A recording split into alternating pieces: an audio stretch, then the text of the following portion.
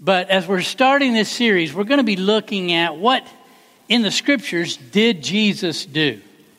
See, in 1896, there was a book came out called In His Steps by Charles Sheldon. And this book was real popular for many years. And then it became real popular again in the mid to late 90s and early 2000s. And everybody bought these little bracelets that said, "What would Jesus do?" Now, there's a problem there, though. Is realistically, can we honestly answer that question? I mean, if we look in the scriptures, we don't know what Jesus would do in the 21st century. We don't know in every setting that comes up how he would respond. Now, we can look at different characteristics and different things about his life and maybe make some general assumptions, but we can't know that. That question is really not answerable. Now, you read the book and everybody comes down to a specific conclusion as to what God would have them to do. There's just one problem with that. It's a fictional book. So whatever the author wanted to come up with, he could come up with it. He could write, and it's not a bad book. It's a good book. If you ever have a chance to read it, sit down and read the book. But it's one of those things that we begin to process and think through, how would Jesus respond in this situation? And there's some things from Scripture that we can't know how he would respond. We can get an idea from his character. So I really want us to sit and think through not just how would he respond. I mean, let's think through the different things that we deal with. Worship styles. Would Jesus prefer us to be dressed casually and worship with a guitar and drums and a bass? Or would he prefer us to use an organ and a piano and use hymn books and wear suits and ties and dresses? Or would he prefer us to sing with no instruments, and be all a cappella? We can't answer that question. There's really nothing in Scripture that says it. There's nothing in Scripture that says whether we should have a round table or a pulpit. It's just a matter of taste a lot of times. And so we go through this whole struggle. And then especially when you get into your job, you say, what would Jesus do in this situation? Well, Jesus wasn't a corporate lawyer, so I don't know what he would do in that situation. So let's begin to think through not what would Jesus do, but what did Jesus do? Now, with the what did Jesus do, can we have a standardized way of doing things? Is it possible to have a standardized way of doing things? That's what the what would Jesus do kind of gives them an impression is there's always an answer for the way we should do something. But I'm not sure that we can. I think when we think about standardized methods, then everything becomes case specific. Let me give you an example. Anybody here familiar with Saddleback Church in California? Rick Warren. Okay, Rick Warren, when he started Saddleback Church, he wore shorts and Hawaiian shirts. Why? Because he was in Southern California. And God began to move, and he wrote Purpose-Driven Life and Purpose-Driven Church. And all of a sudden, every church was going to be a purpose-driven church. And so all of a sudden, all over the United States, from a little small town in East Texas to New York City to California to Alaska, everybody was wearing shorts and Hawaiian shirts. Because it worked for Rick Warren, it should work for me. And everybody said, we're going to be exactly like Saddleback Church. You can't be exactly like Saddleback Church. Our little church in Texas that was in a small town, they tried to be like Saddleback. We couldn't be like Saddleback because we're a small church in a very country, I started to say another word, very country area of East Texas, that if you wore a Hawaiian shirt, you kind of stood out in the crowd. This was not a good thing. And so there's not this standardized method of how things go. People tried to follow Willow Creek. People tried to follow, in the 70s and 80s, D. James Kennedy developed what was called Evangelism Explosion. So every church decided to use Evangelism Explosion because it worked at Coral Ridge Presbyterian. And so we look at these different things. So I don't want us to learn a method. I don't want us to try to sit and think through what's a specific method that we can take and apply to everybody. But I do want us to look at how did Jesus transition, how did Jesus develop 11 men who would turn the world upside down? Because he was only with them for a very short period of time, and he left a tremendous ministry with these 11 men that through the time that Jesus spent with them, most of the time they seemed pretty clueless. If you read through the Gospels, over and over again, Jesus says, this is what's going to happen. And they go, but what about this? And Jesus goes, don't worry about that. This is what's going to happen. Okay, but I want to be first in the kingdom. No. And so over and over again, they don't seem to get it. Even after the resurrection, before the Holy Spirit comes, they don't get it. If you read in Acts chapter 1, what do they say? Well, are you going to restore the nation of Israel now? And Jesus is like, what part of this do you not get? Don't worry about all these end time things. This is your job. And so how did he do this? And so I think there's some things we can learn that Jesus did. In Acts 17:6, this passage comes up that says, bring that up for me. Are we not moving? There we go. These men who have turned the world upside down have come here also.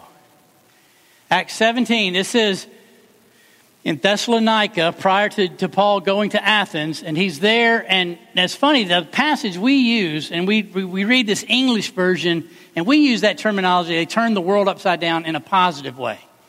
But that isn't what these people are saying. These people who are saying everywhere these men have gone, they've stirred up trouble. They've gone and there have been riots, there have been people killed, there have been people thrown out of the city, and now they're here.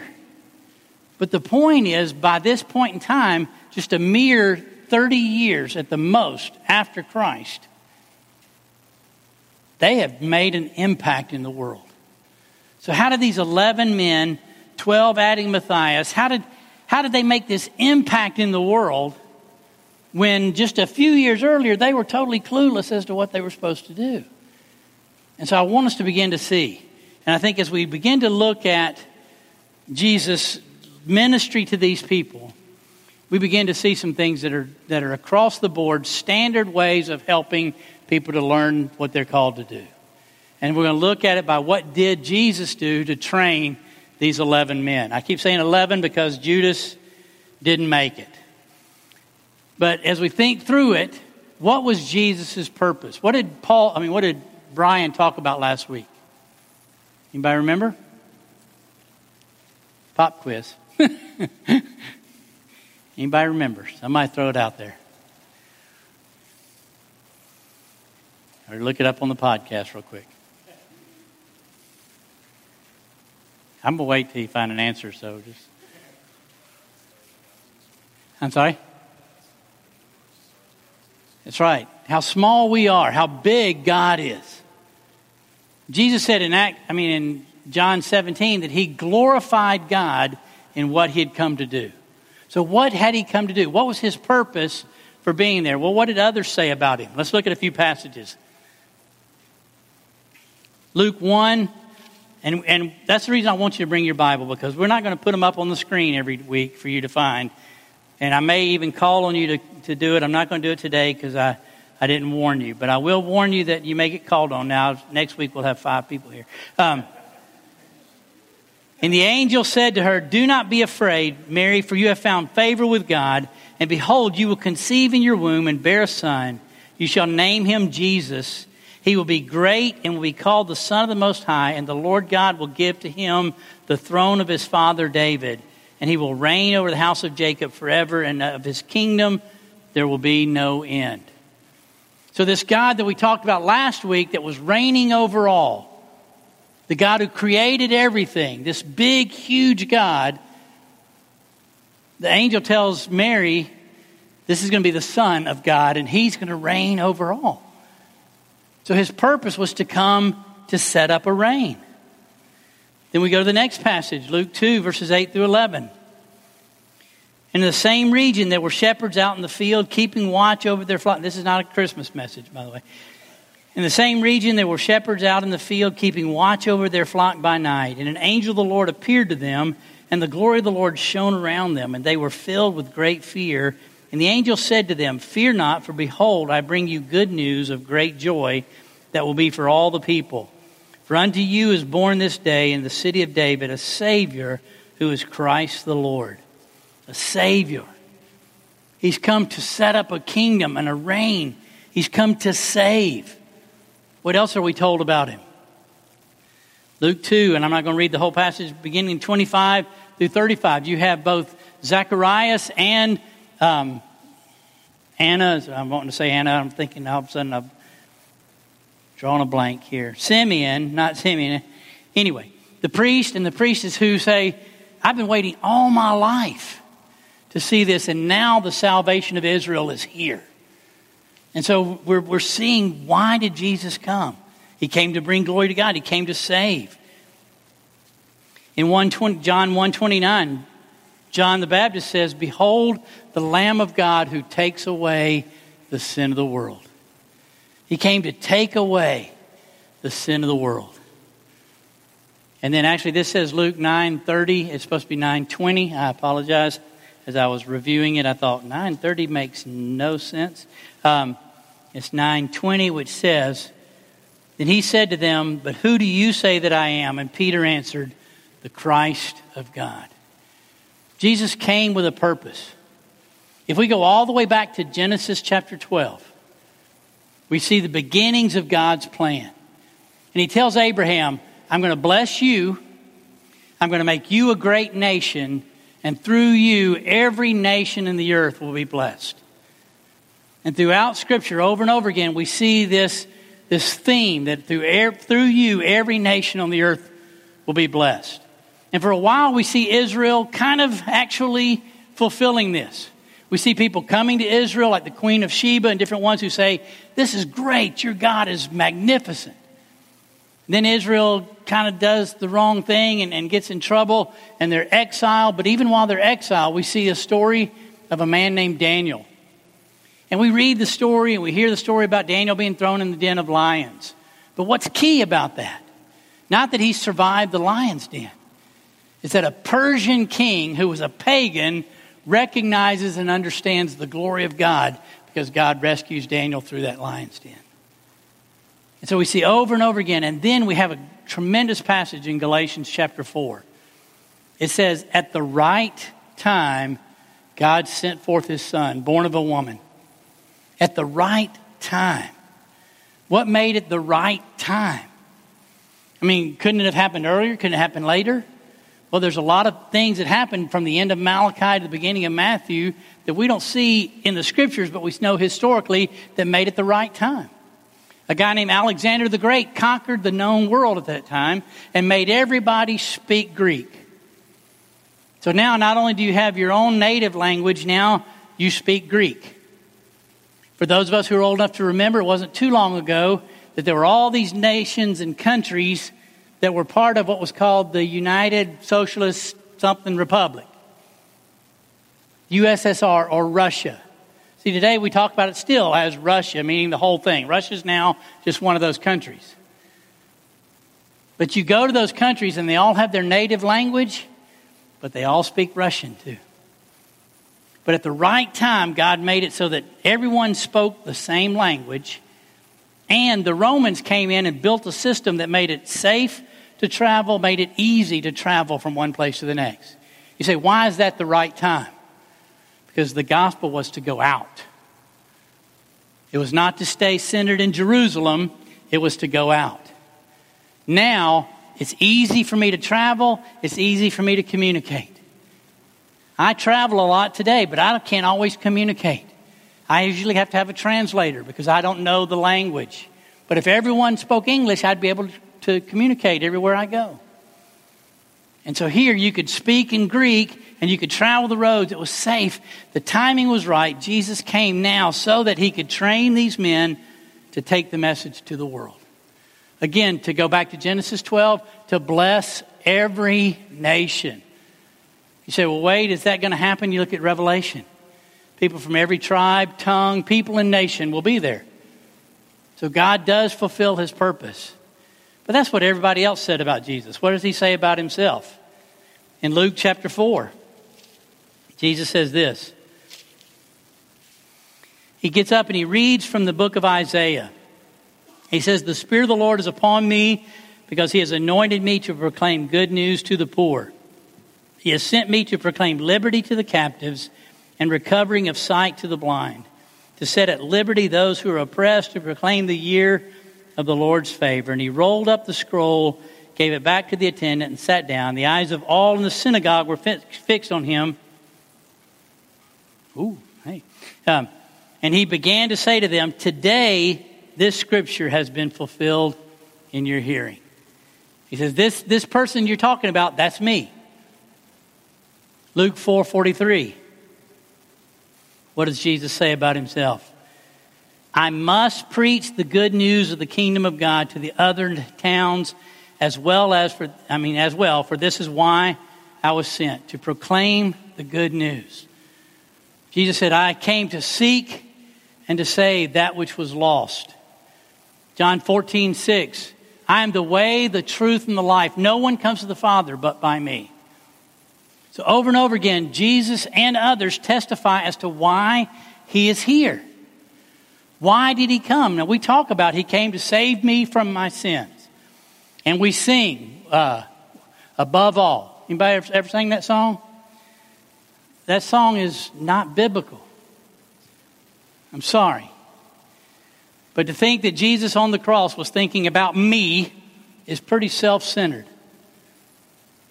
Did he die for my sins? Yes, but it's more than that. He died to bring God glory and to make it so that the message goes to all people of all nations. He died to bring salvation for mankind. He died to seek and to save that which was lost. So how is he going to do this with these 11 men who seemed pretty clueless? There needed to be a plan. Now, in this plan, we don't see in the Gospels Jesus say, okay, this is step 1, and we're going to do this for a little while, then we're going to move to step 2. And nowhere does he tell people what he's doing. How many of you here, and have children? Okay, do you have a plan? I mean, sort of, right? You sort of do. It doesn't ever work out, but you sort of do.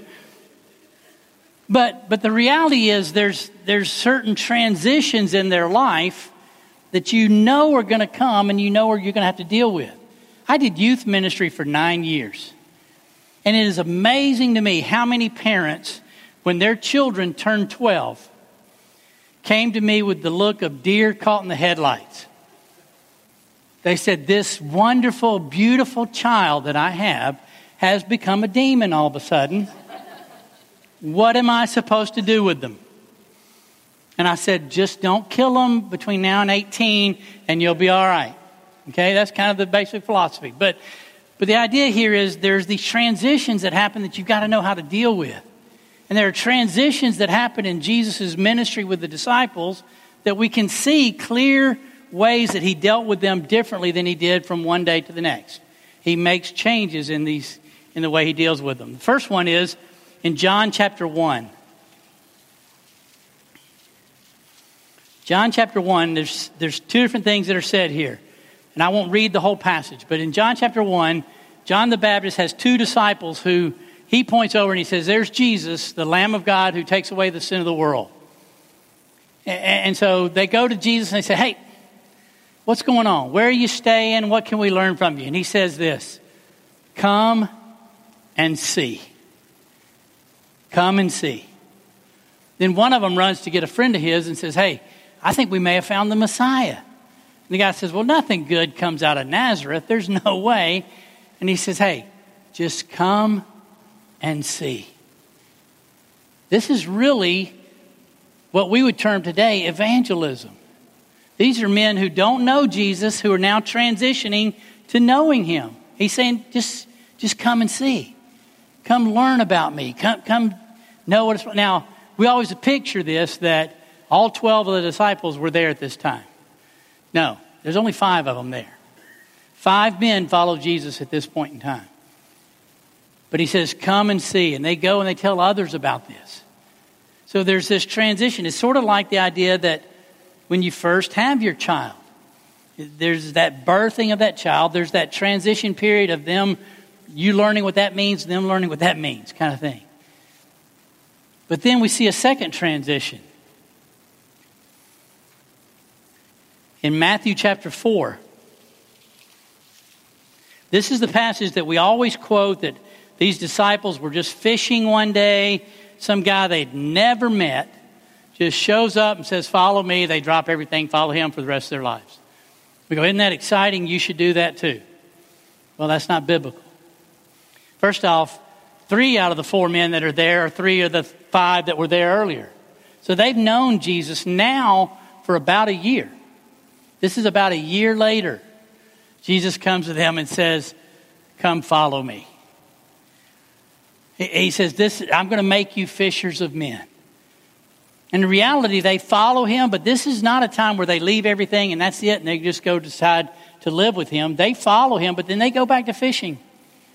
They're following him, they're learning more and more about him, but they're still going back to fishing. So they're building, they're growing in this, but he's saying, not just come and see, but follow me. And so they're beginning to learn a little bit more as to what that means. Still, there's not 12 of them at this point in time that are at least are named. It's probable that these guys are starting to reach out to their friends, because we'll see in the next transition, there are thousands of people following Jesus. So these guys are at least going out and doing the come and see. Hey, come check this out. And they're bringing all their buddies and their friends who are going to come follow Jesus. But then we come to Mark chapter 3. In Mark chapter 3, it says that Jesus spent a whole night in prayer. And he came back down from the mountain and he chose 12 men. Out of all these people who were following, he chose 12. And what does it say that he chose them to do? To be with him. He chose 12 men and he said, okay, these are the 12 guys that are going to live with me, follow me. We're going to hang out together 24/7. This happened about a year and a half into his ministry. So really, these guys only lived with Jesus for about a year and a half, not 3 years like we normally assume, because we take everything to say that's when it started. So for about a year and a half, these men lived with Jesus. They saw everything he did. When I first started in youth ministry, we used to have a thing. I don't know if you remember doing this, but when I was a teenager, we'd go to Six Flags. So you'd go at 10 in the morning, you'd stay till midnight, you'd drive back to the church, and because it was not a spiritual thing that we did by going to Six Flags, you had to have a devotional at midnight when you got back to the church. Right? And everybody's going, why are we doing this? And you don't remember. But so that you could justify going to Six Flags, you had to have a devotional at the end, right? Well, when I started doing youth ministry, I said, guys, I'm sorry, but maybe it's just me, but I'm not going to do a devotional at the end of Six Flags. But my point on that is, I want my teenagers to see that at Six Flags, I don't act any differently than I do at church. I want them to be with me and see me in every setting. I want to, if I'm going to run to the store one day to call one of the guys and say, hey, can you come hang out with me? We're going to go do some shopping for the church. Just be with me. And so I think that's where we begin to understand that these guys are seeing Jesus in every setting. They see Jesus when he's tired, when he's hungry, when he's asleep in a boat while the storm's raging around him. They see that he's consistent in who he says he is. And he lives it out. And then the last transition we see with them in John 20:21, he says, as the Father has sent me, so send I you. Now let's just think about this for a minute. Because we give the disciples a hard time, and I think maybe justifiably in some ways. But you've gone from some of them following John the Baptist to now they're following this Jesus guy. They've seen him do some things that are just exciting. They've seen him do some things that are a little scary. He's now telling them, look, in the next couple of days, we're going to go to Jerusalem. They're going to arrest me. They're going to crucify me. 3 days later, we're going to rise again. But as the Father sent me, so send I you. Now, remember, they've not quite gotten it yet. And so they're thinking, what does that mean? So send I you. What's this going to look like? How are we going to accomplish this? What are we going to do? And so as we begin to look in these next few weeks at these transitions and the ways that Jesus developed these men, I think there's things that we can learn and we can do on a regular basis here. Now, this first one, as we begin next week to talk about this idea of come and see, I want us to understand some things here as a church. Because we started this church 2.5 years ago with the idea that we were going to be in the city and for the city, and we were going to make an impact in West Columbia. And we've done a lot of things for the city. We've made some impact. We got a notice from South Congaree saying they're thankful for what we've done. But if all we do as a church is build wheelchair ramps and clean people's yards, then we're not here for the right reason.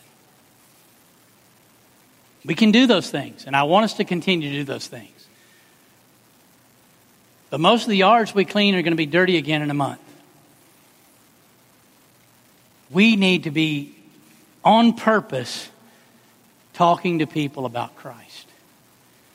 Now, is that scary? Yeah, it can be. It can be intimidating. But that's what God's called us to West Columbia to do, to make an impact in West Columbia more than just cleaning yards and building wheelchair ramps. And more than having a service on Sunday mornings. It's easy to focus on this. To focus on getting the music right, to setting everything up, to having a good place to meet, to all these different things for Sunday morning. But when Jesus came, he didn't come to say, I came to make it so that you can have a nice place to meet on Sunday morning. He said, I came to seek and to save that which was lost.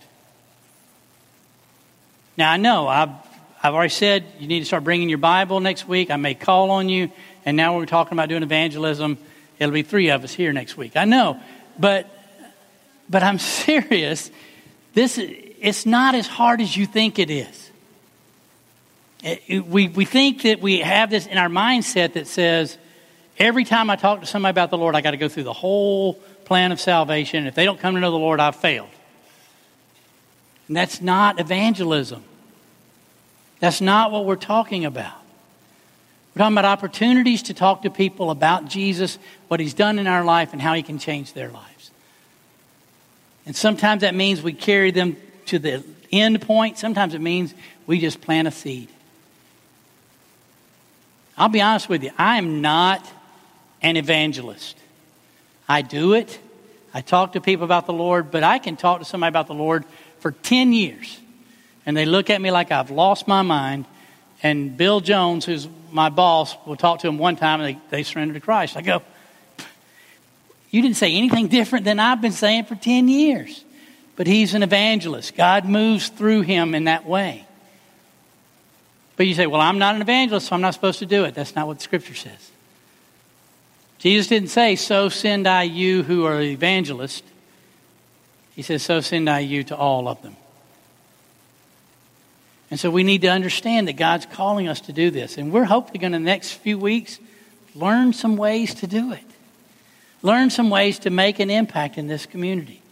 That's why I want you to bring your Bible, because I don't want you to think it's just a program and it's something that Wade says. I want us to see that this is what Jesus did. This is how he trained his disciples to do it, so that 30 years later he could say they have turned the world upside down.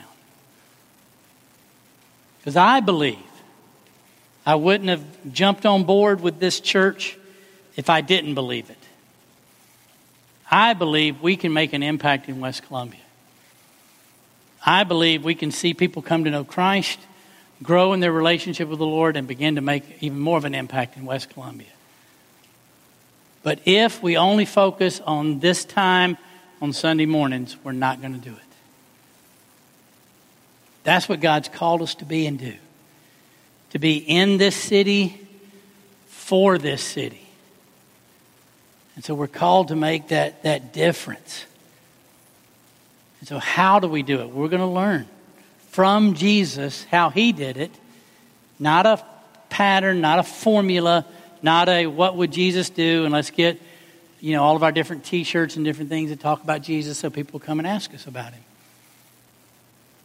I remember back in the 80s, I know I'm dating myself. I'll date myself just by saying the name Anita Bryant. Nobody even knows who Anita Bryant is, but she was a former Miss America.